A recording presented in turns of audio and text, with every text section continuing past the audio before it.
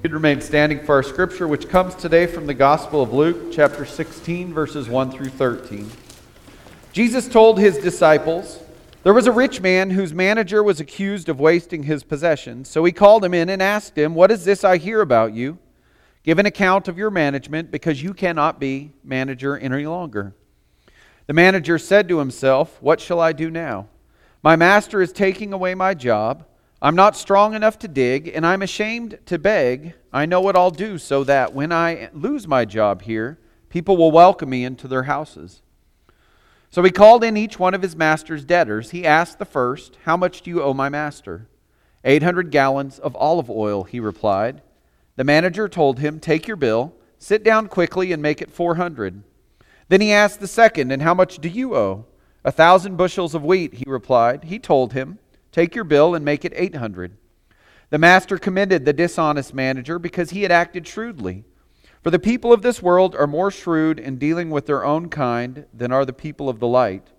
I tell you, use worldly wealth to gain friends for yourselves, so that when it is gone, you will be welcomed into eternal dwellings. Whoever can be trusted with very little can also be trusted with much, and whoever is dishonest with very little will also be dishonest with much. So if you have not been trustworthy in handling worldly wealth, who will you trust you with your true riches? And if you have not been trustworthy with someone else's property, who will give you property of your own? No servant can serve two masters.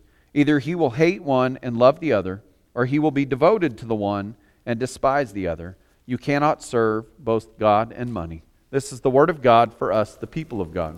Thanks be to God. If I can invite you to be seated, please. Well, good morning. It's good to have you all here today. It's good to be here with you all today. Thank you for those of you who bailed me out on the Lord's Prayer there. Sometimes, anyway, what was I going to say? We had a friend in Baltimore. I don't think I've ever told you all this story, and he always used the ecumenical Lord's Prayer, which if you want to look it up in the hymnal and thoroughly confuse yourself for the rest of your life, go ahead and do that. Mindy and I would go on Saturday nights. They'd have a Saturday night service, and we'd worship and then have dinner with them. And I swear to you, since I started attending that service, the Lord's Prayer, sometimes that other version creeps its way in, and all of a sudden I think, oh no. All right, so it's good to be here with you all. I want to begin today by simply saying thank you to all of you for last Sunday. It was a great morning of worship, followed even by fellowship and brunch. I know there were many hands who came together to coordinate, to plan, to bring food, and who did all of the other things that made it so successful. So thank you to each of you. I'm blessed that Mindy and I have been able to share in ministry together at this church, and we're even more blessed that our girls are able to do so, and thank you all for your cards, for your notes, for your kind words, and we always covet your prayers for us and our family, and so thank you.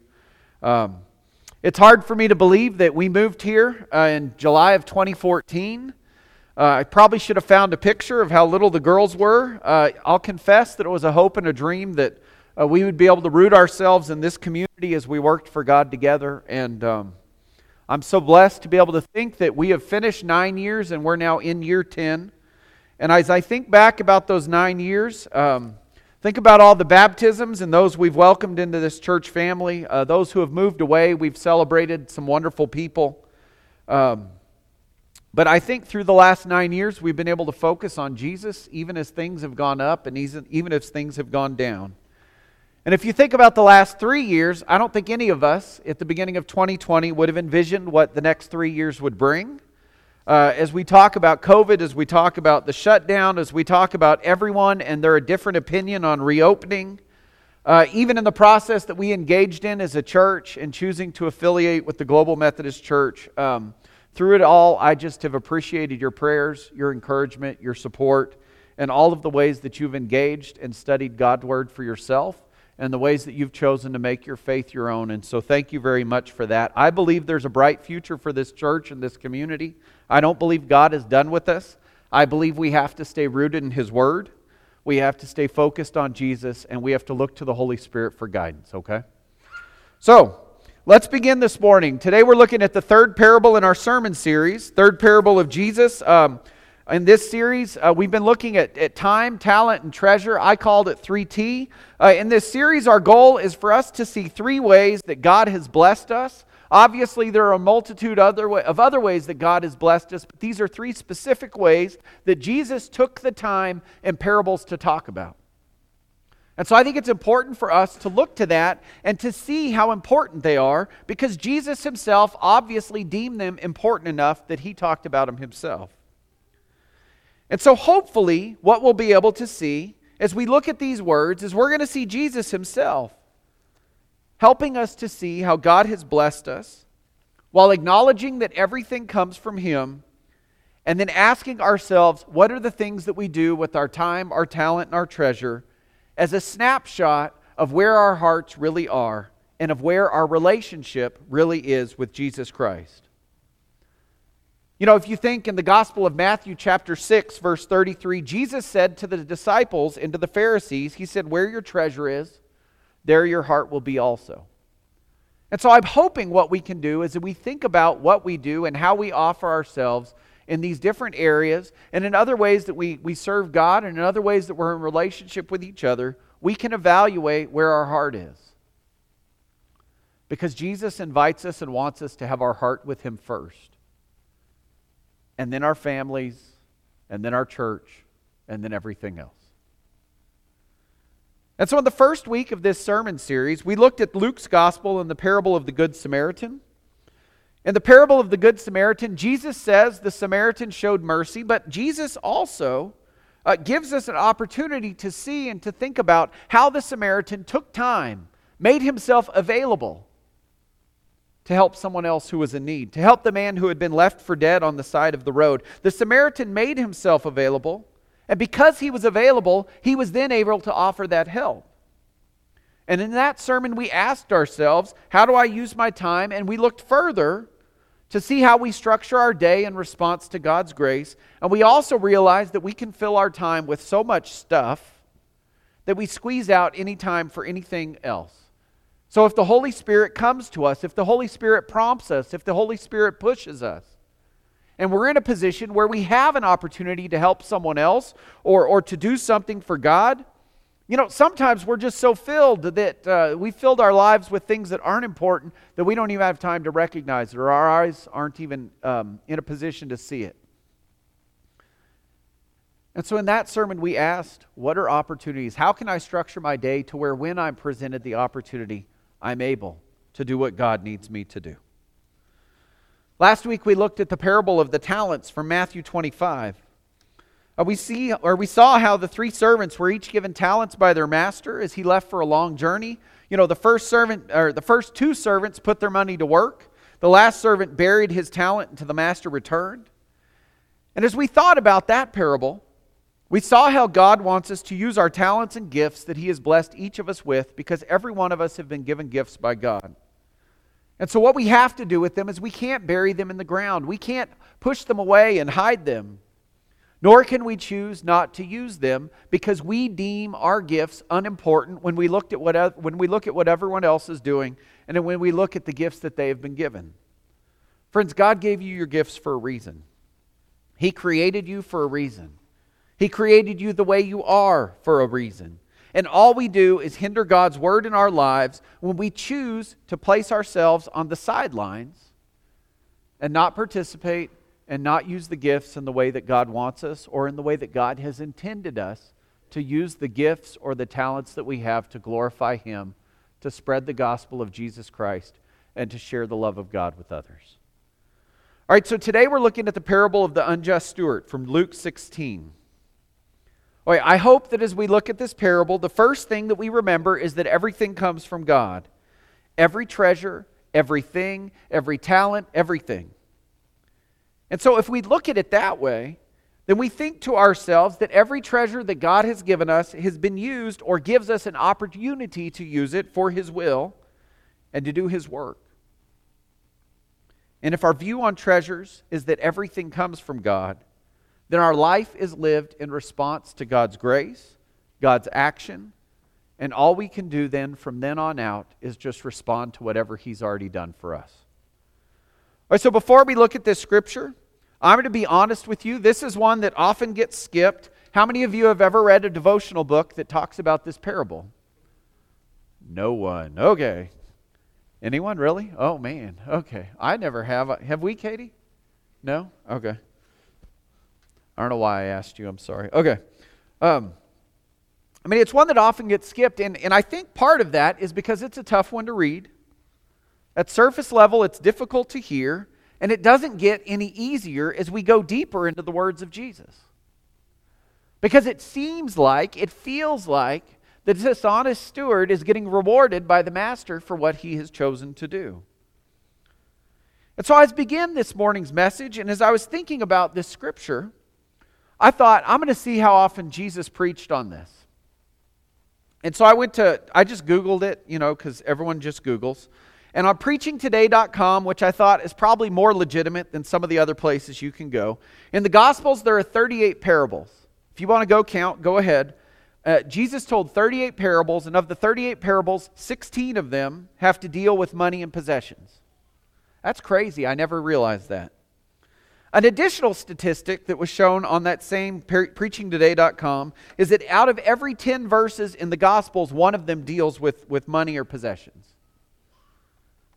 That's pretty significant if you think about it. And so I think we can't skip these scriptures, even if this parable is a difficult one. Because if we went and started skipping these difficult parables, we'd be left with not a lot of Bible, wouldn't we? Think about the Gospels. If you pull out 16 parables, that's a lot of words of Jesus that we wouldn't have anymore. And we'd have a lot of holes, and we'd get through it quick. And so as we talk about today in Luke chapter 16, I want to begin with the idea, and I think we have to recognize and realize this, is that Jesus, in his teachings on money and possessions, he's consistent with the Old Testament. So if you go and read the Old Testament, if you go and read the books of Moses and what Moses instructs and how the people of Israel are taught to view their money and their possessions in service to God, I think we first have to begin with the idea that Jesus' teachings are consistent with that. He was a faithful Jewish man. Jesus did not intend for us to I don't think, it wasn't his beginning goal for us to create a separate church. And I think we're still firmly rooted in the Old Testament teachings, right? And so when it comes to how we view our resources and what God has created, Jesus wasn't reinventing the wheel. He didn't come to toss aside the Old Testament expectation of tithing. He didn't come to toss aside the Old Testament expectation of learning to be content with what you have. He didn't tell us not to be generous in the way that the Old Testament tells us to be generous. He didn't stop acknowledging or at least giving God thanks and realizing that God is all creating and all powerful and everything else. And so I think as we begin, we have to first remember that Jesus is consistent with what the Old Testament says on this. And so he's not just creating something new. He's not pulling something out of a hat. He's not deciding to do something different. And in fact, if you think about the times that Jesus does talk about money and possessions, usually he either A, is answering a question from the Pharisees, that they have come and they've posed him a question. Like, remember when they come and they give him a coin and they said, who's on this coin? And he says it's Caesar. And they say, well, and who does this money, or what do we give to Caesar? What do we give to God? And he says, give to God what is God and give to Caesar what is Caesar's. So Jesus either talks about money when he's being questioned, or when he looks at the Pharisees and he says, and he's lifting them up as an example of how not to live. As he confronts their legalistic expectation, their overly legalistic interpretation of the laws of Moses when it comes to possessions. And so when Jesus talks about money, it's not to embarrass us. He doesn't do it to pressure us. He doesn't do it to guilt us. But he does do it to get us to think about those things in our lives that have the potential to become the idols that we worship, because he knows that temptation himself. Because Jesus knows that temptation himself, because that we know that he was fully God and we believe that he was fully man. And so in being fully man, Jesus experienced the temptations that you and I face. He didn't succumb to them, but he knows what they were. And so he knows that we face a temptation to focus on our money, to focus on our possessions, to focus on those other things that can so easily take the place of God in our lives. And so he speaks about money to change our focus, to get us to look at God first, so that we view everything else through the lens of faith and through the opportunity to respond to God and His grace, and in order to be faithful.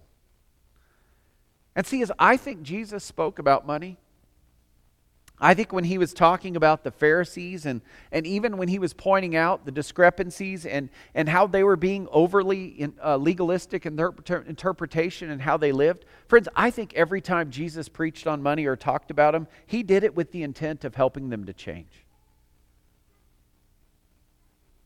Don't you think? Because if he's inherently good, if he's coming for all people, if he ends up dying for all people, he even died for them. And so I have to think that as he is teaching, he's looking at them and he's saying, y'all are focused on the wrong thing.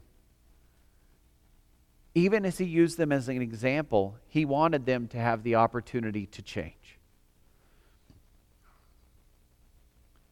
If you look in the New Testament letters, they're also consistent with the Old Testament and also the teachings of Jesus when it comes to money and possessions.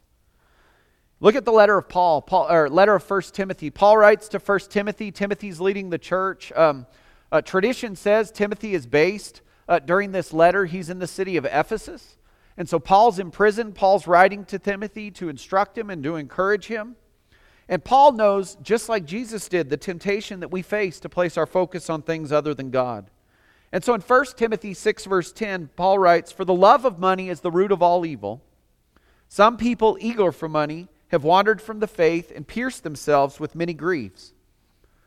So I think we need to begin with, Paul's not saying money is evil, is he? He's saying that if we love money, it's evil. I think people commonly misteach this passage and just put out the idea that money itself is evil. They skip the part that says love of all money is evil. And he also doesn't say that they don't have their use. What he does say, though, is that when we make those things our focus, the things that we love, when we place our entire focus on them, then what leads to evil is what comes out of our hearts. Right? Which is consistent, right, with the scripture that we looked at the beginning where Matthew and Jesus said, where your heart is. Or where your treasure is, there's where your heart will be also. And so I think when we read this morning, as we think about this parable, I want to invite you to think about first that Jesus tells us to seek first His kingdom and His righteousness, and then everything else will be given to you as well. This means that everything that He does, everything that He says, He does so with the intention and the desire that you and I would seek God first as we hear His words, as we read His words, and as we're guided by His Spirit. In his book, My Utmost for His Highest, Oswald Chambers, if you've never read it, it's a great devotional book with daily devotions. He writes this about Matthew 6:33. Immediately we look at these words of Jesus and we find them the most revolutionary statement human ears ever listened to. Seek ye first the kingdom of God. We argue in exactly the opposite way, even the most spiritually minded of us. But I must live, I must make so much, I must be clothed, I must be fed. The great concern of our lives is not the kingdom of God, but how we are to fit ourselves to live. Jesus reverses the order. He says this: get rightly related to God first, maintain that is the great care of your life, and never put the concern of your care over other things. If you think about it, there's so many things that are demanded of you.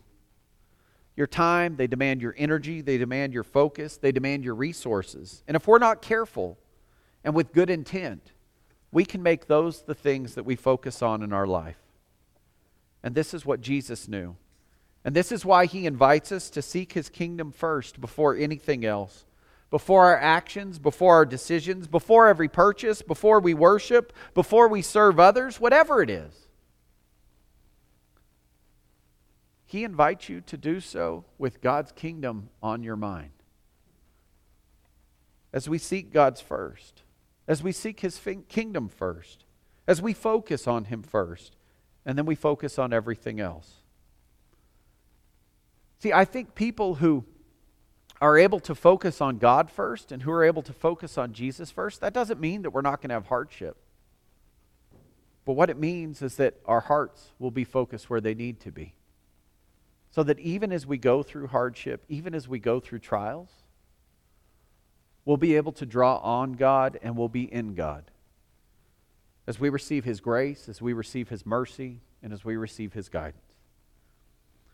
So our parable this morning, Luke 16. A rich man has hired a manager to oversee his land and how it's used. In biblical times, this is normal. The landowner would oversee the use. They would pay part of the money earned or the harvest to the landowner as payment. I mean, it's kind of like what we do today.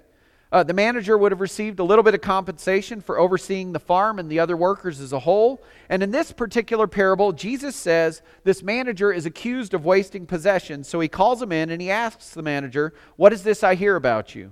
Give an account, basically, and then you're going to be fired." And so the manager says to himself, "What am I going to do now?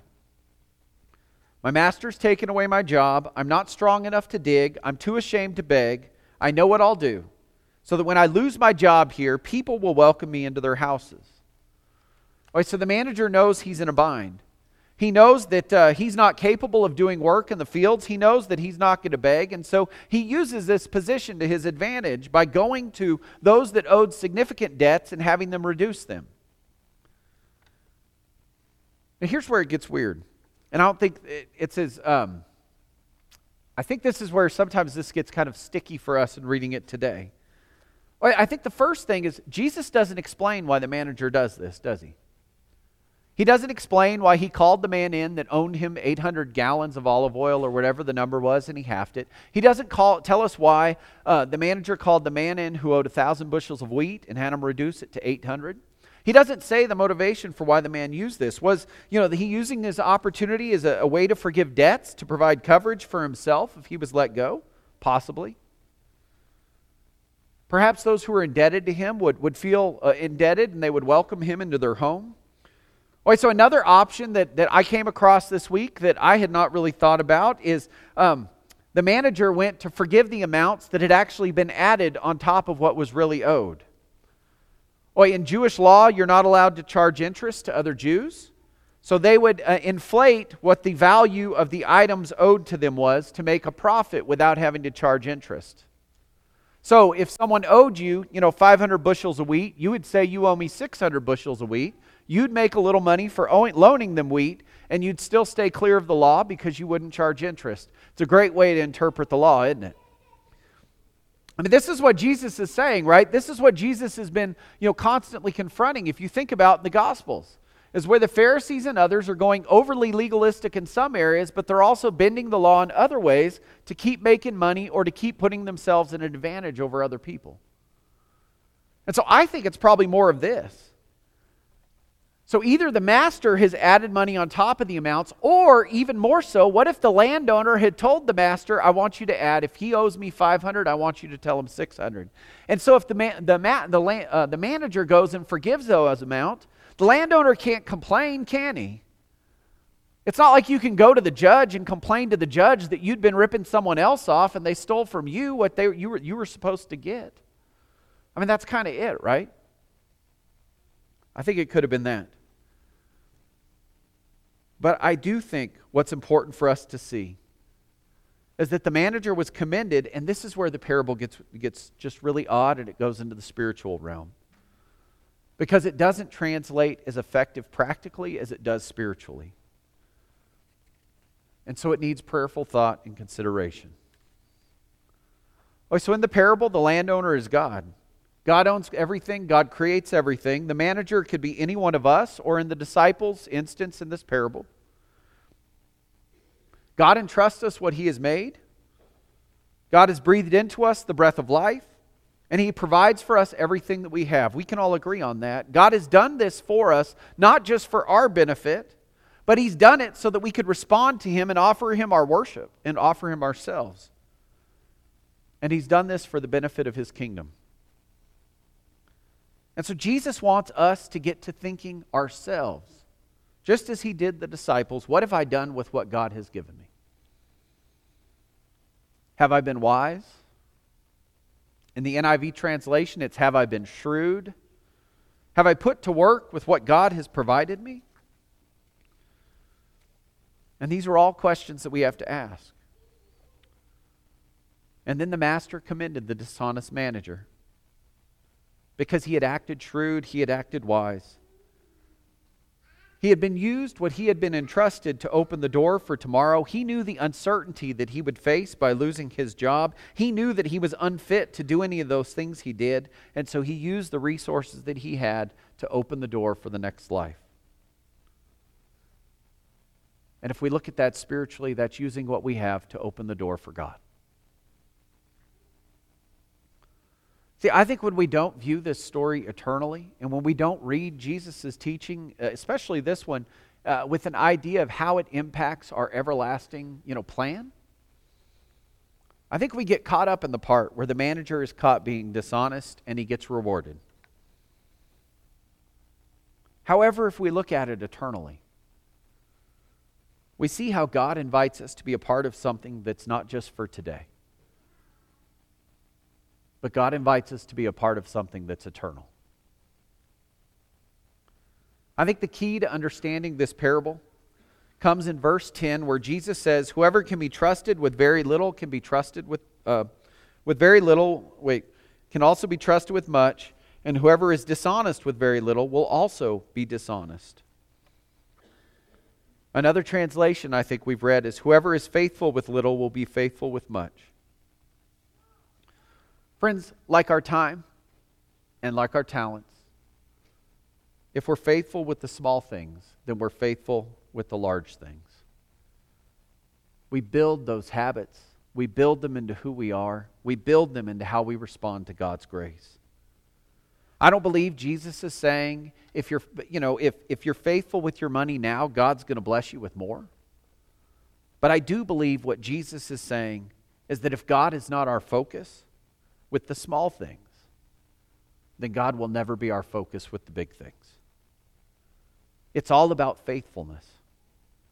And we have to decide how faithful we are and how we structure our lives to respond to His grace, to respond to His forgiveness, and to respond to everything that He has done for us. Because when it comes to the kingdom, when it comes to kingdom living, what God is going to look at is how faithful we are. And by the way we respond to what He has done, and by the ways that we respond to what He continues to do for us and through us, through His Son, Jesus Christ. How can I be faithful? God can show me how. Would you bow with me, please, in prayer? Gracious God, we give you thanks for the gift of these words of Jesus. Even as they're difficult, they're also internally rewarding, as you invite us to be a part of something greater. And so, God, we pray that we'd be faithful with all that we have, that we would be grateful for all that we have. For too often we take it for granted, we overlook them, and we just go through our lives. So help us to stay focused on you as we use our time, as we use our talents, and as we use our treasure. Amen.